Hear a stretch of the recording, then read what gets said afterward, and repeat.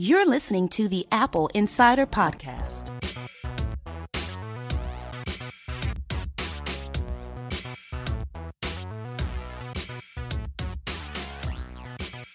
Welcome back to another episode of the Apple Insider Podcast. I'm Victor, and joining me is William... What's his name? Okay, good to be back. Thanks for that welcome. I could see you from here looking around to see were there any alternatives, but seemingly there weren't, so I'll take that. Hi, how have you been? Didn't look very long either. It is good to have you back, William. Thank you for letting me tease you about that. Now, you were gone for like a long time. Yes, and I can't properly tell you what it is because it's a sensitive. You were incommunicado. Topic. Yes, I spent all of last week in a history archive researching a particular book. Nothing to do with Apple or technology, but very intense. So I just switched off everything and concentrated on the 1,700 documents I had to read. And unfortunately, I only managed to get through 800 in the week, so I don't know what to do next. Okay. Right. That puts you at a supreme deficit. Right, I thought you might have some sort of speed reading tip there, but yeah, not so much. Okay. I am a fan of the concept of book scanning and being able to have these documents at your disposal rather than being locked in the musty cellar of some moldy library. And well, I'm not, but also I wasn't kidding about sensitive. These documents are locked away for 50 years. I have express permission to read them, but no one else can. So can't take them out, can't split the load between people. It's all very, it's really interesting, but right now it's just overwhelming. Yeah, as well. Yeah, so. no, I like the idea of scanning for archival purposes. You know, the paper gets eaten by animals, bugs, such. It gets moldy. It runs at risk of physical damage. The idea of scanning and archiving sort of offloads that risk to the idea of bit rot or digital rot or format rot, but at least there's now something else that might survive a flood, for example. Yes.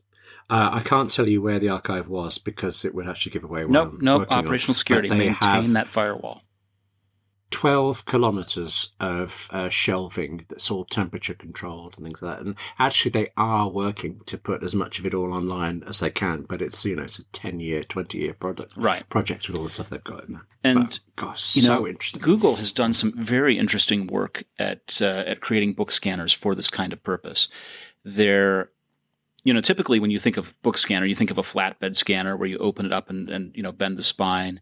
And there have been ones that keep the book open at 45 degrees or 60 degrees, and then you can scan each page separately kind of thing.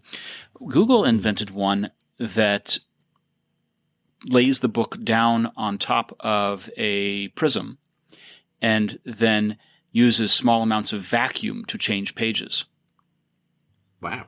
And that was really intriguing. And they open sourced it. They published the plans for this thing. And I have thought one day, if I have plenty of time, which never happens, that I would want to reproduce the thing. I worked on a book of Radio Times covers. Radio Times is UK equivalent of TV Guide. It's particularly famous for its covers, or it was. And I worked on a book on it in the end, but many years ago, we just wanted a few key ones displayed on the wall, and the only copies we had were bound copies of the magazine. So I was photographing them on a camera and then using Photoshop to warp them and things. And, not brilliantly successful, but enough that they were displayable in the office. So yeah, and this prism arrangement Google, thing, with its vacuum, would have taken care of that and accommodated it for you. Yeah, let me down, though, didn't they? Didn't invent it in time. Absolutely. Okay. Now, how do we get onto that? Yes. Well, anyway, so hi. I think that backup is a reasonable topic. We could do a whole show about backup, the importance of it, and what you ought to do. I was reviewing a network attached storage device by Synology this week, and they make Time Machine possible to do over the network. So if you used to have a time capsule product, or you used to have a hard drive connected to your Airport Extreme, and you no longer have that, you could connect a hard drive to a Synology router, like the RT2600AC that I reviewed a few months back, or you could connect it your network attached storage device and do that. and have your time machine backups on the network that way. And backup is just so critical. They also have cool things in the product, like the ability to make your own cloud and use your own cloud applications. So you can see your files and access and view them from iOS apps or also from the Mac. And so take a look for that review. A long time ago, I was very tempted to go down the Drobo route with their transporter thing. Yeah. But I believe they've stopped doing that for consumers now. But Synology is the same idea for everyone. Synology has been doing it for a lot longer. Drobo was attempting to do their own RAID array with a twist kind of thing, and Synology keeps that pretty standard. They don't fool around with what the drive balancing is like and stuff like that. They just, here is your network attached storage device. You can arrange the volumes in a RAID. So, for example, I have, I have about 34 terabytes in one of those units sitting on my network. And it works great for multimedia, so I can go ahead and have media stored on it and display that on Apple TV or my phone and do it both inside or outside my home network. I have documents and mail and chat and all those kinds of operations on there, and can use it as my own personal Dropbox or Google Drive kind of thing. It's pretty cool that way. I am struggling with a Mac Mini that I love, but has the smallest SSD you can get. I couldn't afford a bigger one. And I also knew that I had tons of external hard drives, but I am struggling to manage it all and find some sort of system for how to get stuff off when I'm done with it. So get it back quickly. I would suggest a network attached storage device like this for you. And I would suggest using your, just as Apple encourages people to use documents and desktop as iCloud. Yeah. I would encourage you to go ahead and create folders from the network and mount them as volumes on your Mac and set them up to auto mount and just use those as your storage. Okay, that makes sense. Your Mac Mini isn't like a portable laptop, right? Your Mac Mini doesn't travel very far. So you could use, for things that don't have to be quick from the SSD, but could take, a split second to load from the network, do that. That makes sense. Though actually I have travelled with this Mac Mini. It is so ludicrously small. Yeah. It's very handy. Well, but the other beauty of the network attached storage is that because it's on the network, if you go ahead and create what they call a quick connect, which is essentially dynamic DNS, then you can access all of your files that are home while you're traveling. I think I do that through iCloud Drive. Yeah, you do. But, if you were, for example, paranoid about Dropbox or paranoid about Google Drive or not all in on iCloud, then this would be a way of planting your flag in the ground and saying, I'm going to do it on my own, I'm going to do it for myself and not be beholden to any other company. Except Synology. Well, but they aren't charging a subscription for storage. They're simply selling a product. Okay. Happens to be a hardware I'm device. starting to think I've got this funny feeling that I've bought all of this stuff. I could have spent that money on a bigger Mac Mini, but we are where we are. Yes. Yeah, and of course there are some other things that you can do around this kind of idea that I'll talk to you offline about. Cool. Because I don't want to bore everyone. Oh, okay. My problems are... Well, I'll tell you what I really fancy is one of these giant, ultra-wide, curved monitors. I'd really like one of those. So any advice on that would be very nice, including how to pay for it. That'd be can't tell you about how to pay for it exactly, but in the United States at this moment, there seems to be a TV refresh going around in stores. And so as I walk into stores, I'm seeing sets from 6 months ago, sets from last year on clearance. And among those is a 65-inch curved display. I wrote a piece once for Apple Insider about the actual differences between TVs and monitors. And I can't remember, I came away thinking monitors were better value, but that makes a difference. Well, it depends a little bit. I mean, there are things like color reproduction and color accuracy. There's refresh, there's contrast, and so forth. And also, you don't want too large a monitor because in a monitor context, you're sitting right in front of it, whereas a TV, you're 6 to 10 feet away. That's it. I was forgetting that. Yes. And having something that's meant for a 6-foot viewing distance right in front of your eyes is overwhelming and bad. But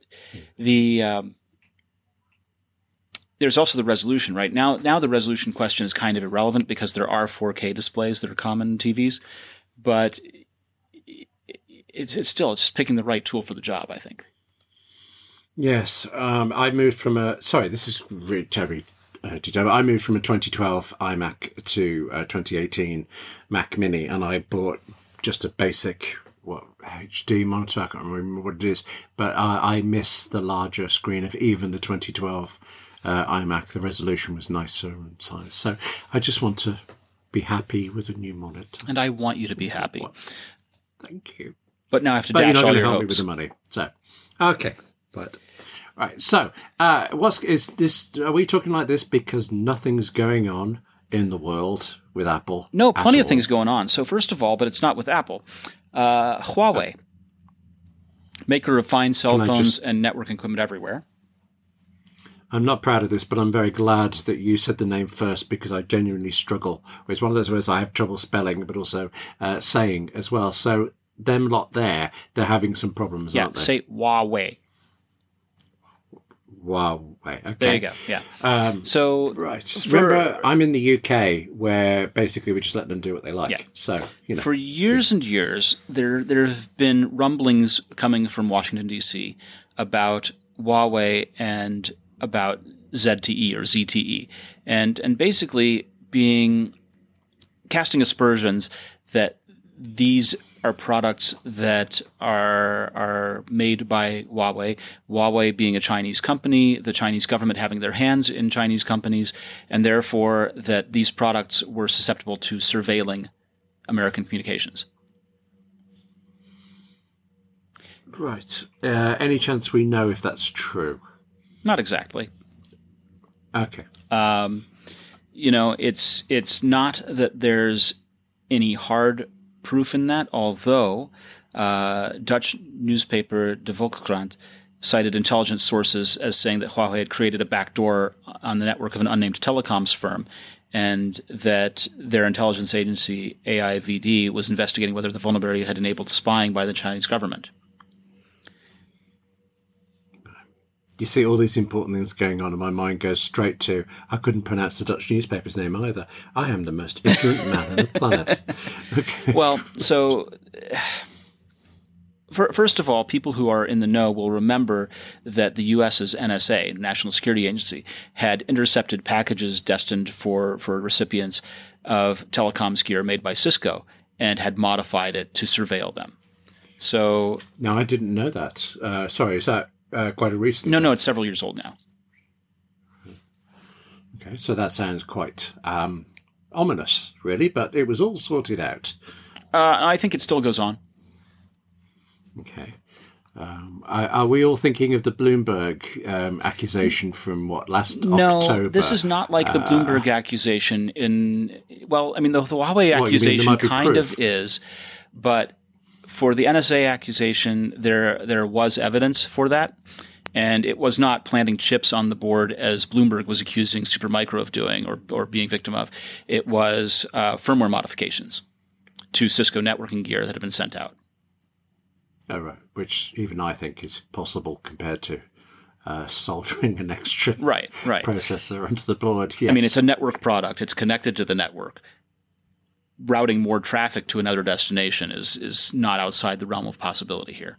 And that's really the concern around Huawei, is that Huawei's products are used in telecoms to route data, to be the 5G equipment in the back room kind of thing. And so first what's happened is that government agencies in the United States have been barred from buying Huawei and ZTE products. That happened in 2018.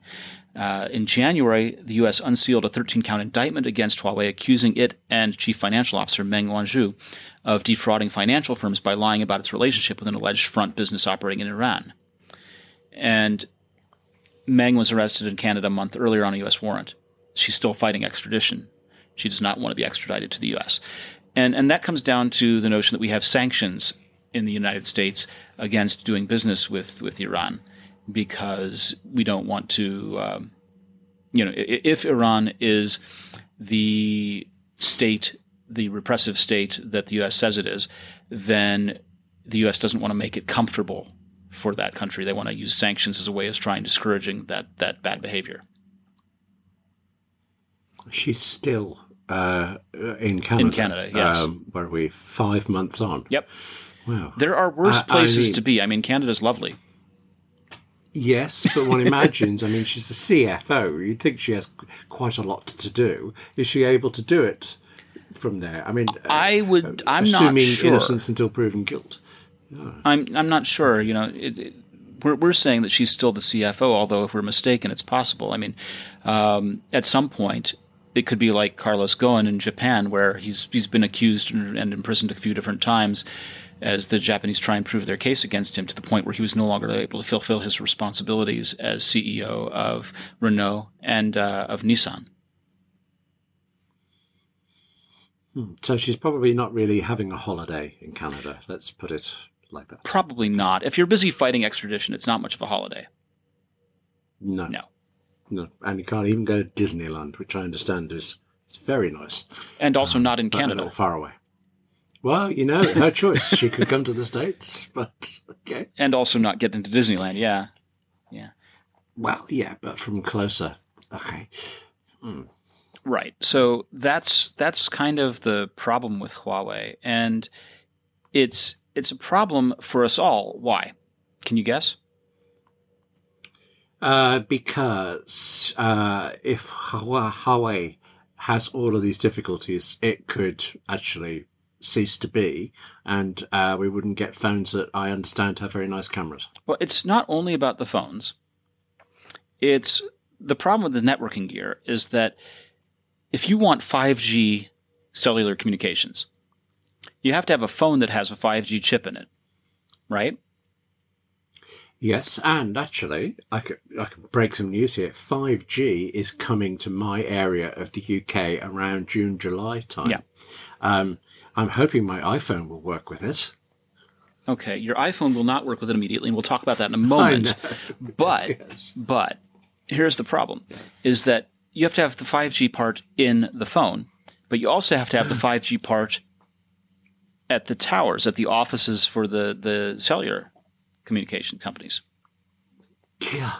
I can't afford a tower. What are they asking me to do here? And so, okay, but yes. So if you don't have both parts of those things in place, then you can't offer that service. And Huawei is basically poised to become a major player in 5G infrastructure, or at least they were until this intervention. So, okay, I'm seriously wondering how that will affect its work in the UK, because one imagines the UK, where it's poised to do the same thing, is such a smaller market compared to the States that it's probably not economically viable compared to doing the US. And the other question is the UK, because the UK and the United States are close partners in many things, is the UK going to follow along with this ban? Well, so far we've been making more fuss about leaks about the discussions than about the discussions themselves. So I would bet probably not. Although, hang on, we do have Brexit, don't we? That's a good point. Yeah, I wouldn't bet on Huawei surviving. Well, here either. I mean, Vodafone is going to switch on 5G on July 3rd. And right, that's the one I'd heard about. Yeah, yes. And so, well, I couldn't be sure if you were talking about Vodafone or if you're talking about EE or something else. But no, I didn't know the date, but it was Vodafone, and I've heard rumours that EE is following soon. But I'm on EE, so I hope that's true. All right. Well, Vodafone is going to be using the Huawei 5G technology. Oh. Yeah. Maybe everybody should just wait for Apple to bring out 5G modems. Well, but Apple isn't going to be doing the back-end stuff. Apple's not going to be making the equipment for the network closets. So Apple is doomed then? No, but yet again. Who else can you imagine might offer 5G equipment? I genuinely haven't the faintest idea. I couldn't even tell you the players in the market. I mean, I only knew about Huawei because I've read about the news. There's a simple company, a small outfit you may have heard of called Qualcomm. Oh, right. Yes. Yes. Yeah. Okay. So Qualcomm doesn't typically make this kind of back-end product, but they make parts that could enable it. So you might get a Cisco product, for example, that works with the Qualcomm part. Now, I have no insight into production of such a thing, but obviously if Huawei is not going to be available for purchase, especially for government contracts, that's going to mean there's an opening there in the market. Maybe Intel will run to fill it because they're not doing anything else. Well, and Intel, as you remember, just got a tongue lashing from Apple. So we know that the Intel part has never performed as well as the Qualcomm part as a modem in the phones. And in 2017, Hardware Technologies VP Johnny Sruji is said to have barked at Intel's Venkata Rendukintala during a meeting at Infinite Loop, according to a source for the information. Now, Sruji was frustrated with Intel's work on the XMM 7560, which was intended for the 2018 iPhones. The modem wasn't functioning properly, two sources said, and even though Intel had already overhauled it 4 times to try and put it on par with the Qualcomm chips, and they'd missed multiple deadlines along the way, it still wasn't working right. And Sruji said, is reported to have said, "This would never have happened at Apple under my watch." And Apple is believed to be creating their own 5G modem under Sruji. Senior staff are telling engineers the chip's going to be coming in 2025. Now, 2025, you go, oh my God, that's a long way away. Oh, yeah.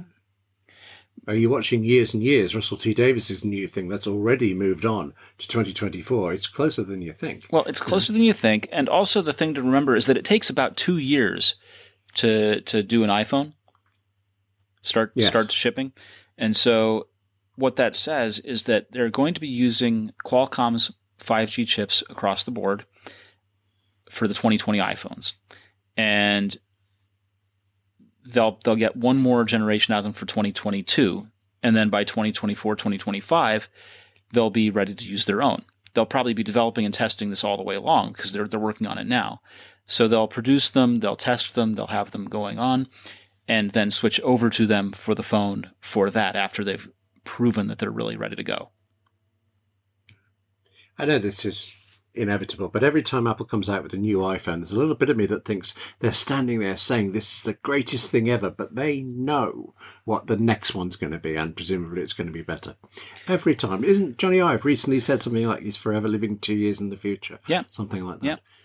But the thing is that the 2 years in the future stuff isn't in mass production, is frequently not even ready for beta testing. And so the most he could actually live is like, a year in the future to 6 months in the future. If he were talking about a device that was in testing, that was something he could take out into the world and use. And remember, take out into the world is also skeptical because now you have to hide it and prevent that it's not in the form factor that it is and all that stuff. So it's... but Apple Park is so big, you just go out for a stroll, you'd be fine. Yeah, it's right. true, fair enough. Yeah. But the...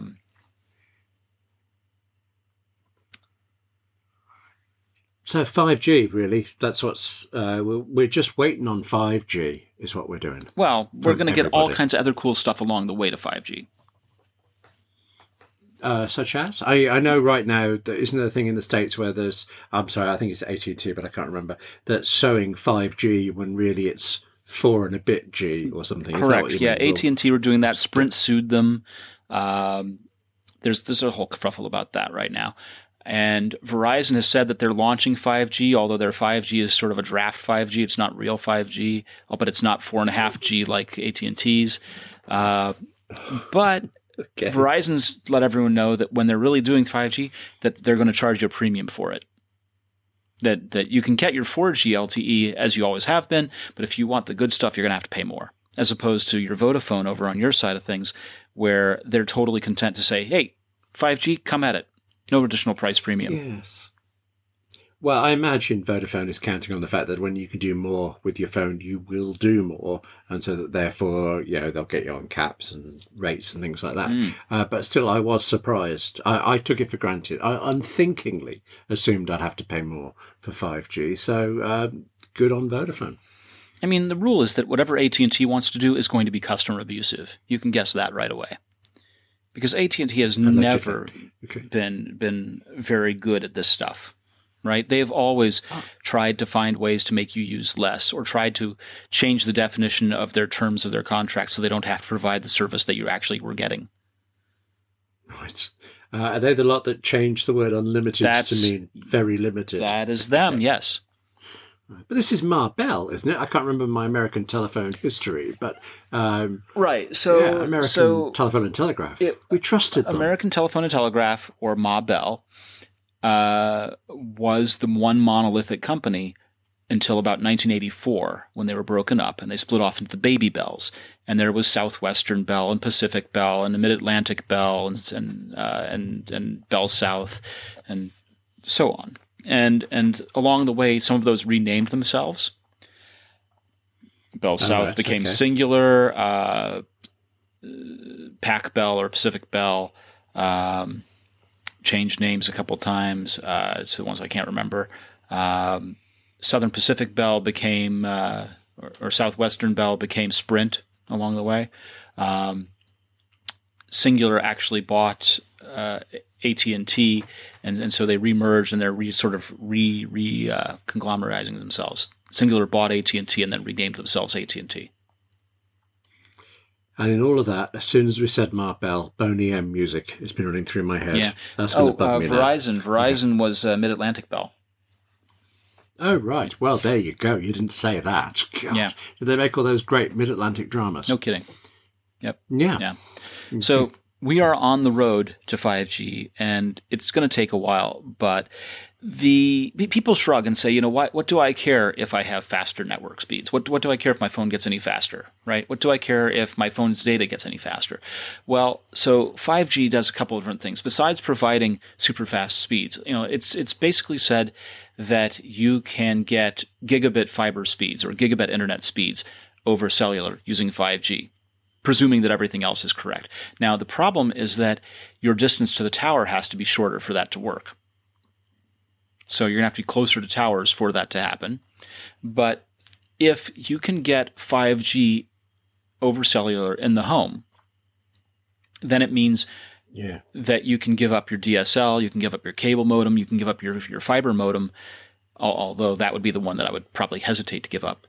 But getting a gigabit over cellular, and all you have to do is rent a cellular to Wi-Fi router from the cellular service, and you have faster internet than you could get from cable, is, in an ideal world, a really good thing. And it has some weird business knock-on effects. For example, if you're getting your internet from your cable company and you give up on that and you get it from your cellular company, and then you give up on your cable channels and you get your cable channels over streaming, then the cable companies go away.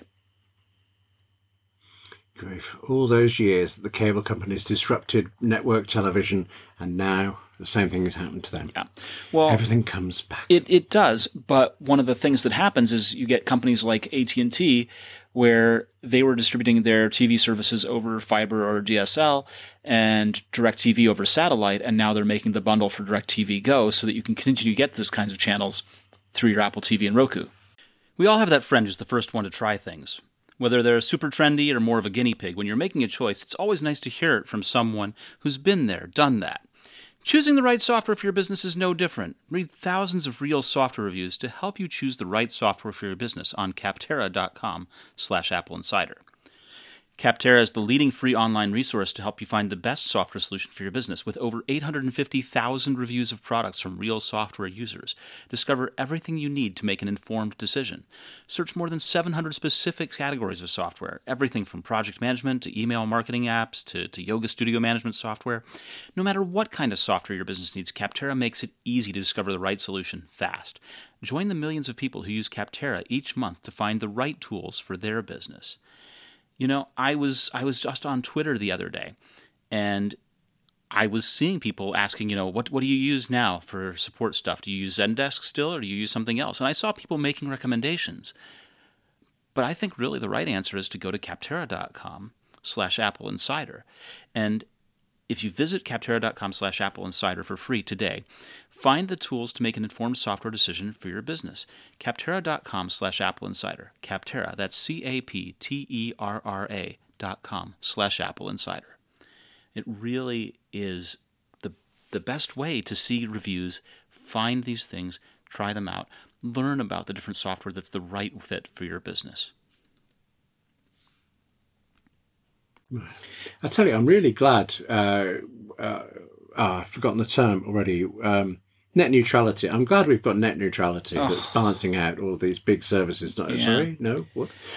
Okay. Well, so net neutrality was two things. Net neutrality was the concept that all traffic would be treated equally, so that there would be no favoritism in terms of incumbents like Netflix stopping other streaming services from coming in by creating contracts with the carriers to say, you give our traffic preference and charge the startup traffic more. And yes, but let me just, you said something about the 5G in the home that I want to check. No, I'll get back to that. I'll get back to that because I want to say one more thing about net neutrality. So the other part about net neutrality was that it was the idea that these preferential partnerships, or zero rating, as it's called, would not take place, because that's another way of preferring. One is the punitive. We're going to charge the startup guy more for trying to compete with Netflix that's got a prior arrangement. Zero rating is the concept that says by subscribing to T-Mobile, you get all of these streaming services for free, which puts all of the other streaming services at a disadvantage. And that's what we're getting a lot of right now. I honestly didn't care that much about streaming services. I have Netflix and I use it enough that I would miss it if it went away, but not that much. Do you pay for Apple Music? Yes, I do. I like that. Well, now television, though, when I look at Apple TV channels, and so far, so hear me out. Hear me out. But if you are on Verizon as a carrier and you have one of two of their different plans, they have the new unlimited plan and some other named plan that I can't recall. And if you're on either one of those plans, you get Apple Music for free. Forever? Yeah. Okay, I've seen offers of so many months. Yeah, I'm on a different plan, and so I have a 6-month for free offer. But if you're on one of those two plans, then you have Apple Music free forever because they've zero rated it in partnership with Apple. Okay, well, I hope the artists are still getting their cash. Oh, absolutely, they do. They get their royalties, but essentially, Verizon is paying for this as a way of course, keeping the consumer on board and also preventing any other music streaming service from catching on membership that way. That's why Apple does it. Fair enough. But 5G in the home. Yeah. Vodafone, I'm sorry, I can't remember if this is actually an announcement now or just expected, but they were talking about having some sort of, basically a 5G router for houses. Yeah. I imagine then, is that just replacing my regular router so it's only 5G from the router to wherever I am, or is it in some way plugging into the 5G tower network? So if you have 5G service in your area and you get a 5G router for the home, then what happens is you're getting that 1 gigabit link, ideally, to the home over cellular, over 5G, and then having that redistributed through Wi-Fi to your home devices. And in that way, they cut out, Virgin, they cut out DSL, they cut out whatever internet, BP, whoever, BT rather, whoever else is providing your internet, and get you locked into Vodafone. And you don't have to worry about wired infrastructure being backhauled by some street construction crew. You don't have to worry about cables breaking or service outages in that way. Okay. That sounds good then. Let's do that. Well, it would be considerably faster than some of the services that I've had for internet when I was living in the UK. And I can see the value there. The caveats are all around the ideal situations, right? If you're too far from the tower, or if there's interference, or if you're in a hole in a valley and you don't get good reception and things like that. The wind is in the east, all that sort of stuff. Yes. All the same problems you have with cellular. Okay. I remember when 4G came to my city, Birmingham, it was incredibly patchy. One end of a street right in the dead centre of the city would have it and the next would not. But, presumably these things get fixed over time. Yeah, tower upgrades and so forth, yeah. Yeah. But it makes it interesting because it puts the cable companies out, like you said. It puts the traditional internet companies out, like we were talking about, and it really shifts the landscape in a sort of big way. It makes the cell phone carriers who have never really been TV providers or music providers into those. And we also have people like Apple who have not been TV providers actually making the content. So suddenly television is in the hands of people who don't know what they're doing. Well, and that was the thing was, should Verizon buy a Netflix, right? Because they've got to compete with AT&T's DirecTV offering. Right. You think somebody would buy Netflix? So many stories about everybody from Apple up should be buying it. You could flip it around. Should Netflix buy Verizon? And I throw that out there without even thinking about the numbers involved, and doesn't make sense, the size disparity of the companies. But all of this stuff becomes more fluid, right?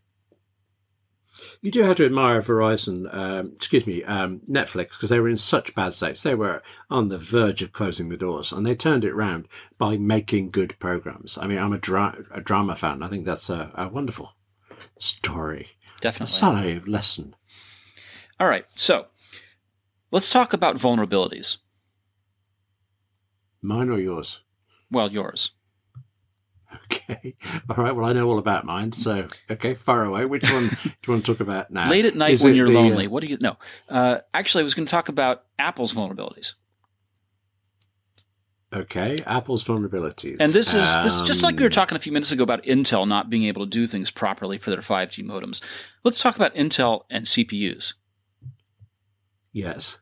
Oh, I know where this is going. Yes, indeed. Take it away. Tell me where this is going. Previously on Intel, I'd have to look up the actual term that Intel uses for it, but I was going to call it. I'm going to get the name wrong again. It's Zombieload. I keep thinking Zombieland. I don't know why.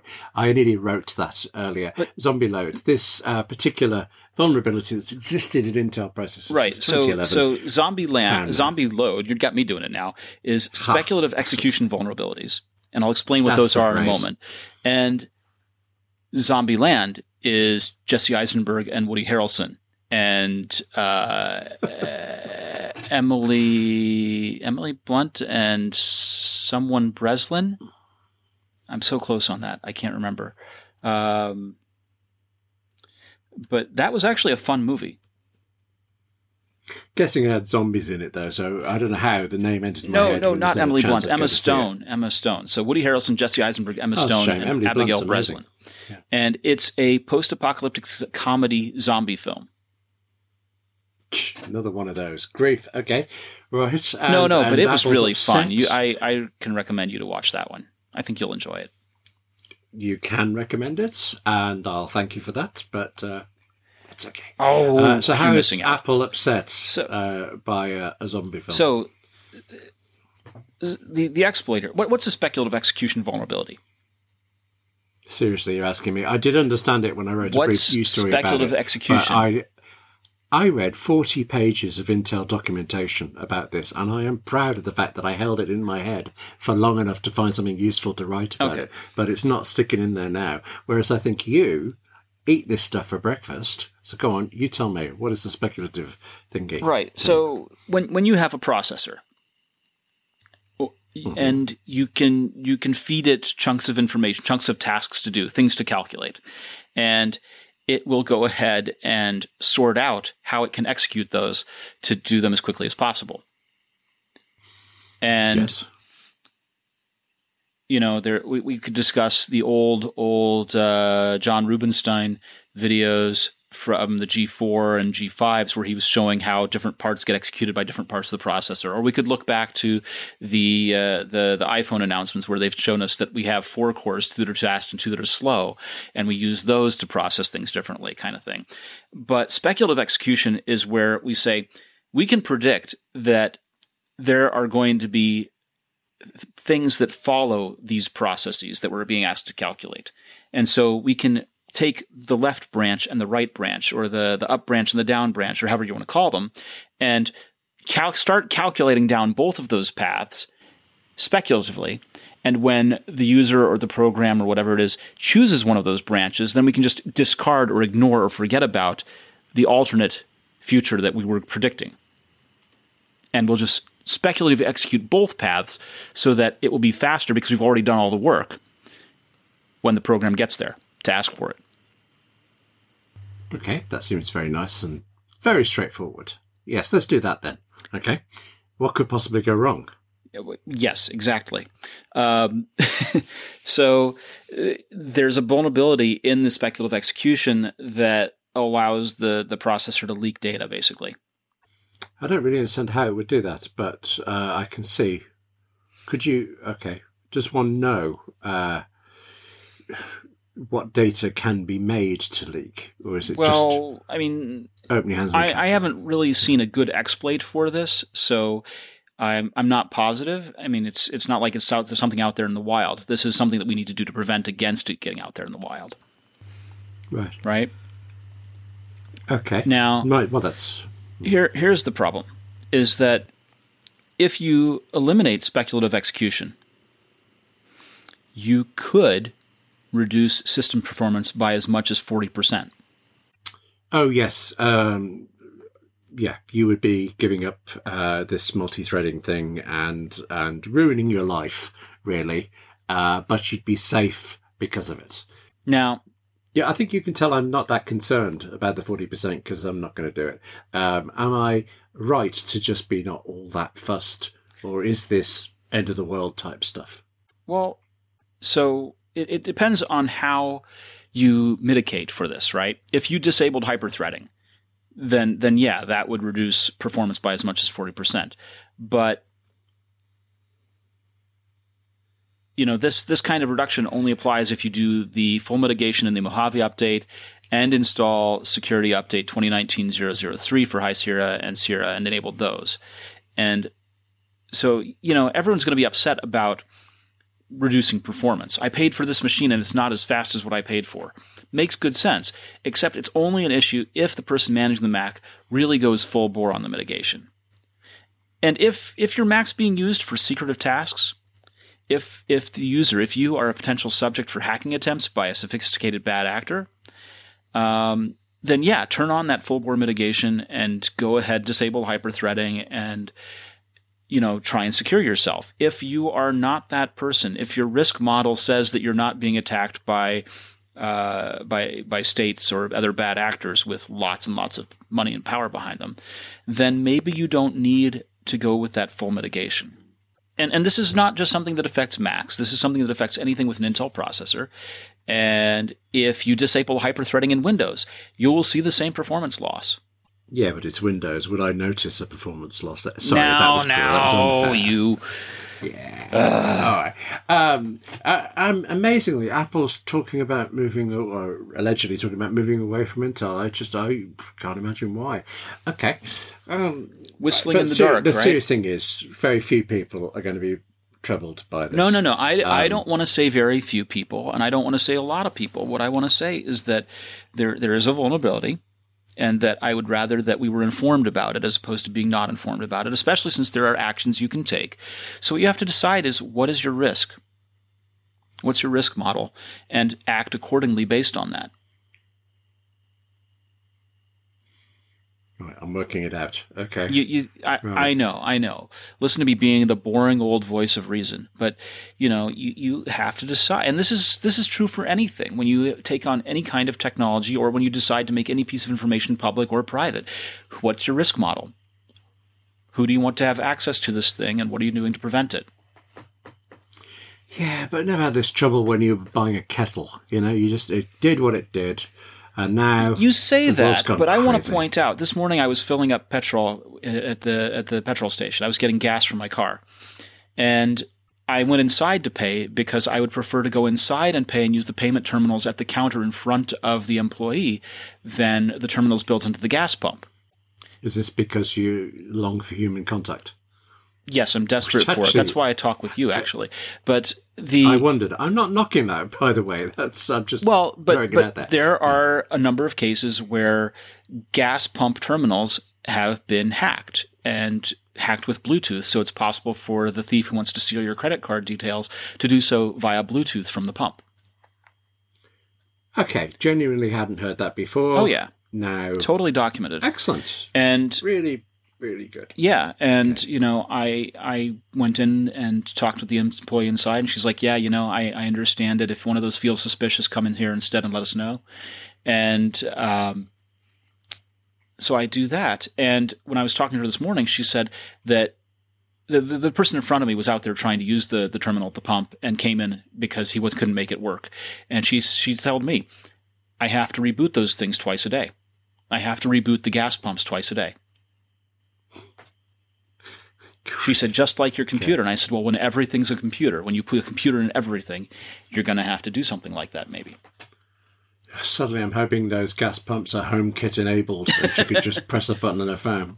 That's the way we should go. I think I think that they are wired into the building as opposed to being wireless. Okay, fair enough. And as we know, a wired connection is more secure than a wireless connection. So there you have it. But okay. I think my advice goes like this. I would tell our listeners that the Mojave patch, feel free to go ahead and install it. You should totally install the patch. Decide for yourself whether or not you want to use the ability to turn off hyperthreading in Mojave or not. I would also tell you that be mindful about where you get your software from. Be mindful about your network connections. Right. That's a good point. I mean, I'm not very keen on the Mac App Store because most things I want aren't in there, but it is a good source for this, and at least you can trust that, one imagines. Even if the app isn't distributed in the Mac App Store, if it's signed so that it takes part of Gatekeeper and sandboxing, then it's safe to use. If it says this is not safe to use and we're not going to do it, the path around that has been to go to security and system preferences and click open anyway. Mm-hmm. And instead of doing that without thinking, consider who's the developer and why haven't they gone to the trouble of signing their application? Sure. It's hard to imagine a serious developer not doing it, but I mean, I'd be happy. The Omni Group, for example, I trust them with my credit card details and probably have done many, many times over. But it's when you go to those obscure download sites that collate things from all sorts of places and you're never quite sure where. When you're trying to get little utilities to do something and the developer of the utility doesn't appear to have their own website, I get wary around then. Well, mixed, right? If you're going to GitHub or something like that and getting it directly from the developer from his code site. True. That's a good point. Yeah. Yes. You upgrade your smartphone, your TV, and your laptop, but when's the last time you upgraded your home Wi-Fi? The future of Wi-Fi is here, and it's time to welcome Wi-Fi 6. The Netgear Nighthawk Wi-Fi 6 router gives you ultra-fast speeds and wider coverage throughout your home, and it's the biggest revolution in Wi-Fi ever. You get 4 times the capacity compared to today's Wi-Fi, which means you can connect more devices, stream simultaneously without impacting Wi-Fi speeds and reliability. The devices of today and tomorrow demand more. Your old Wi-Fi is timing out, and you need the latest and high-performance Wi-Fi that can keep up with you and your entire family. If you stream your shows on services like Netflix or Hulu, the newest line of high-performance routers from Netgear will eliminate buffering and let you stream smoothly, even in 4K. It's like giving your streaming the VIP treatment. If you game online, lag will be a thing of the past. Turn your Wi-Fi up to 6 with a Nighthawk Wi-Fi 6 router. Check it out today at netgear.com/Wi-Fi 6. That's netgear.com/Wi-Fi and the number 6.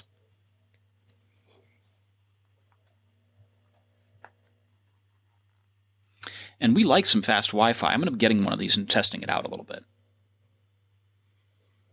I actually have a wired connection to my Mac, but the cable broke under the floor somewhere several years ago, and I've never quite got around to fixing it. So I put up with actually fairly slow Wi-Fi. It's fast enough for me for now. But well, take your wired connection and tape some fresh wire to it and pull it through like a needle and thread, and fix that stuff, because nothing's better than a wired connection. You know that. But yeah, I'm looking at the flooring already. And the work it would be to get it out. No, just pull it through. You tape it to the old cable that's sticking out, and you pull it through so you don't have to pull up flooring at all.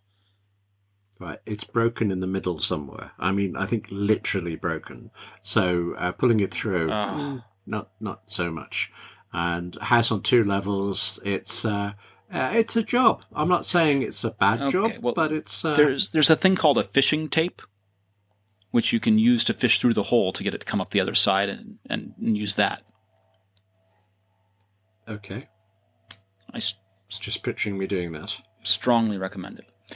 Now, we should talk briefly about skateboards. Of course we should. Because I know that 5G you are an skateboards, avid skateboarder. I liked them in Back to the Future. Well, that was a hoverboard. Oh, even before then. In the first film. Yeah. No, that was a scooter with the scooter part knocked off. Every now and again, when you're running somewhere, the idea of just holding onto the back of a car and being given a tug, that seems illegal, but good. Yes, okay. bad yes, idea. Skateboards. But I Health feel and they're human safety lacking improves, something. right? Well, let's not get into that issue. But skateboards in general have always seemed to me to be lacking something. And I think you're going to tell me that it's 5G, Bluetooth, something else. What's the skateboards of today give me that I need? Well, so they tend to be connected to iPhones now. And people like Boosted Boards and Evolve. So Evolve opened up pre-orders for their new GTR boards on Wednesday, and they are the first of them to offer an iPhone app. Right, so you can phone your skateboard while you're on it. Save yourself... I mean, I'm getting old, my knees are hurting. Even I can bend down that far. No, okay, don't tell me. So right. here's what happens, is that when you have a connected skateboard like this, what you usually do is you have a dedicated controller that pairs with it for Bluetooth that allows you to control the board for acceleration and braking and so forth. And you don't just put your foot out, for either. If you're moving 12 miles an hour, you do not just put your foot out. 12 miles an hour on a skateboard. Okay. Yeah. And that's... Things have moved on. Yeah. Okay. And so it's also possible to use, in some cases, not necessarily Evolves, but in some cases, the iPhone app as a way of controlling acceleration and not. But the other things you want to use it for are battery status, geolocation, range monitoring, so you don't get stuck with a heavy skateboard out of battery.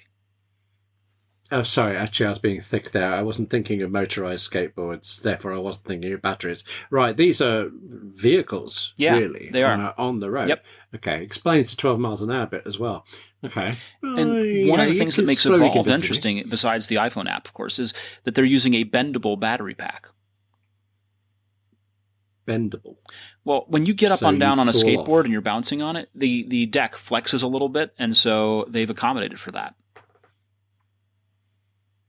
Okay, they don't just put the battery at this, on the axle or something that doesn't bend in the middle. Well, you need a large battery, and so it has to be the length of the deck.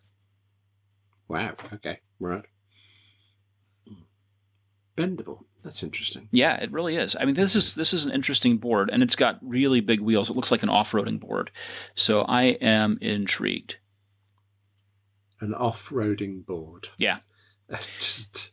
Okay. And they like some of the other skateboard manufacturers. So there are two ways of doing this, right? One way is to put the motor on the deck and then use a belt to drive the wheels. And what Evolve are doing is they've gone ahead and put the motors in the wheel hubs, which is a good idea because you've got direct drive. Is that one motor per wheel then? It is. Okay. Although you generally don't get four motors, you get motors on just one end of the board. Right, but so two opposite each other. Yes, right. yeah, I was just thinking how that would work with my limited mechanical knowledge. But apart from you'd want them to be in sync, really, I can't see a problem with that. Okay, that sounds good. Yep. Now, these boards aren't exactly affordable. They do cost.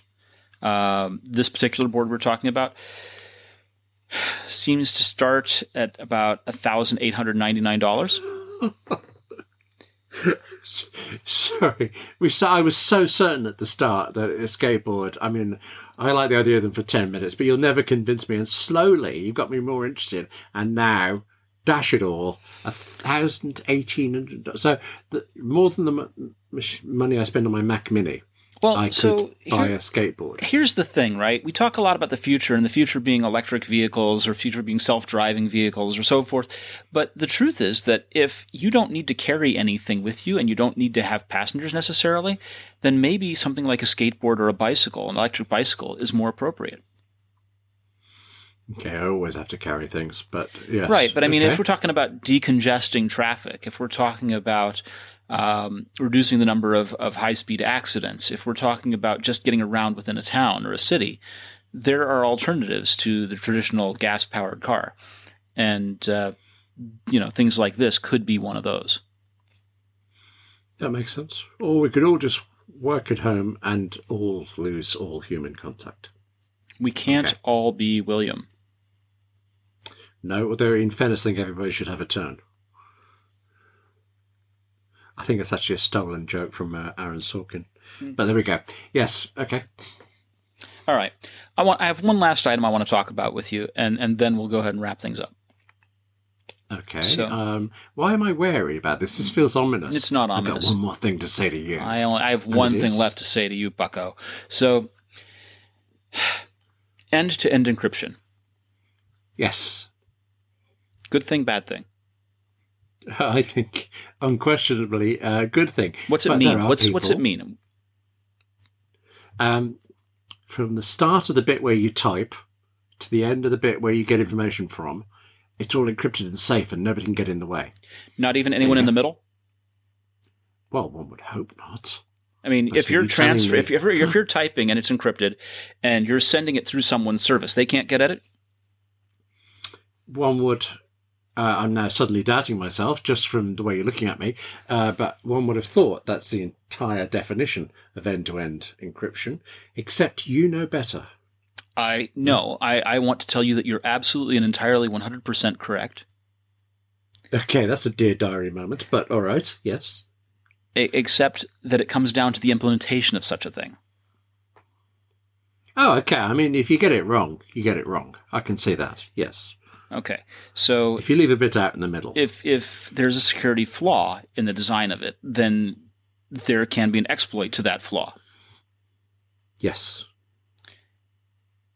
Are you thinking about Bloomberg's latest? How can we say this? Thorough investigation of security technology. So there was a WhatsApp attack that was particularly nasty, which said that if you got a phone call through WhatsApp and didn't even answer it, that could then start sucking down all of your data from your phone.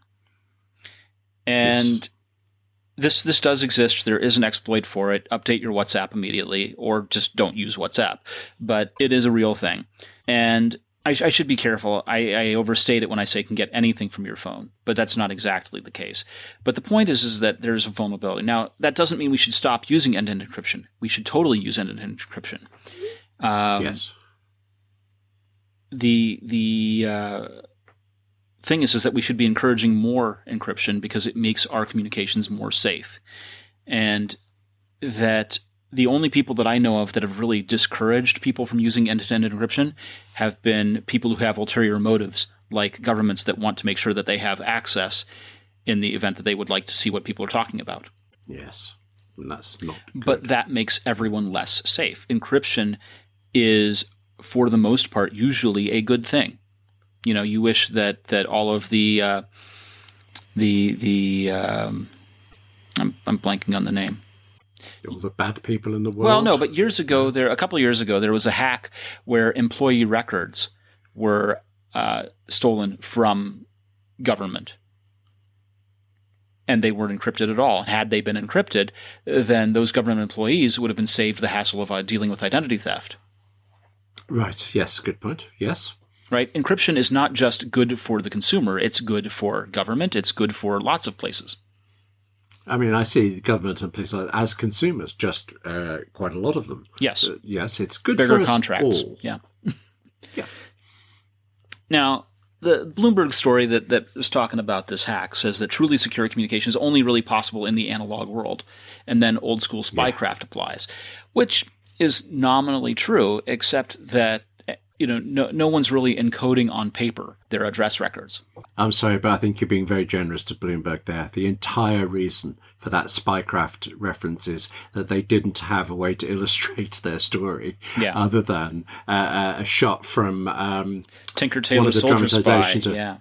Yes, which is a very good film, very good book, very good original BBC adaptation, but shoved in there just for the purposes of illustration. Yeah, this was a puff piece that basically said we should not encrypt stuff, and that's dumb. Yes, because a criminal could break into your house, you might as well just leave the door open for everybody. Oh, you don't need doors, William. What's this nonsense? You're being antisocial by having doors. Right. People should be able to walk freely through your place. I want to hear the Little House on the Prairie music playing at this moment. If you could sort that out. Okay. Yes. I don't think I have the license for that. Okay. Right. So Bloomberg stood up a daft article and things, but they did actually correct it, to be fair. At some point, they've updated it to wedge in a line about how encryption is necessary.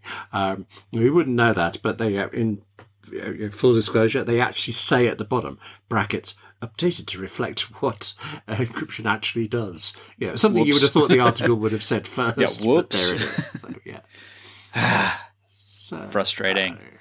Also dangerous, I think. I mean, we're sounding amused by it because we know what it's about. But if you don't know, I was looking into it to see what people were thinking. And there were lots of discussions on Twitter about people who'd never thought about it before, wondering if this was correct. So it had already put basically nonsense information into people's heads. And those people were trying to find out.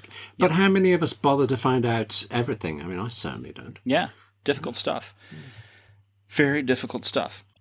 Well, William, this brings us to the end of a fantastic episode. I'm so glad to have you back. Thank you. It's nice to be here doing this with you instead of in my own head and 800-odd documents. But don't go away again soon. I will try not to. Yeah. Thank you. Well, I'm Victor. You can find me at VMarks on Twitter. I want to recommend all of our listeners check out the podcast of a dear friend of mine, Scout. Now, Scout has the Scout Tech podcast. It's on iTunes. It's on anchor.fm/ScoutTech. And she interviews people and finds out all about their careers from the point of a 13-year-old. It's really enlightening being able to listen to people in technology explain themselves to a person of that age. You start to learn a little bit more about things. She's interviewed particle physicists, and this week she's interviewing Jason Leopold, who files Freedom of Information Act requests with the government. So it's pretty cool to hear about. William, where can people find you on the internet? Well, clearly, listening to this podcast. Yeah, Scout good. I'll be listening podcast, to that. Yeah. But probably sitting beside at W. Gallagher on Twitter or william@appleinsider.com, their email. Fantastic. We'll be back next week, everybody. And when we do, I want you to think about when's the last time you upgraded your home Wi-Fi. Turn your Wi-Fi up a notch with Netgear's new line of Nighthawk Wi-Fi 6 routers. Whether you're gaming online or watching Netflix in 4K, it's like giving your streaming the VIP treatment. You'll enjoy buffer-free streaming and zero lag no matter how many devices are connected to your network. Upgrade your router at netgear.com/Wi-Fi 6. Make your Wi-Fi feel young again. Wouldn't we all like to feel young again? I am, so I'm fine. Yeah. Perfect. Okay, we'll be back next week, everybody.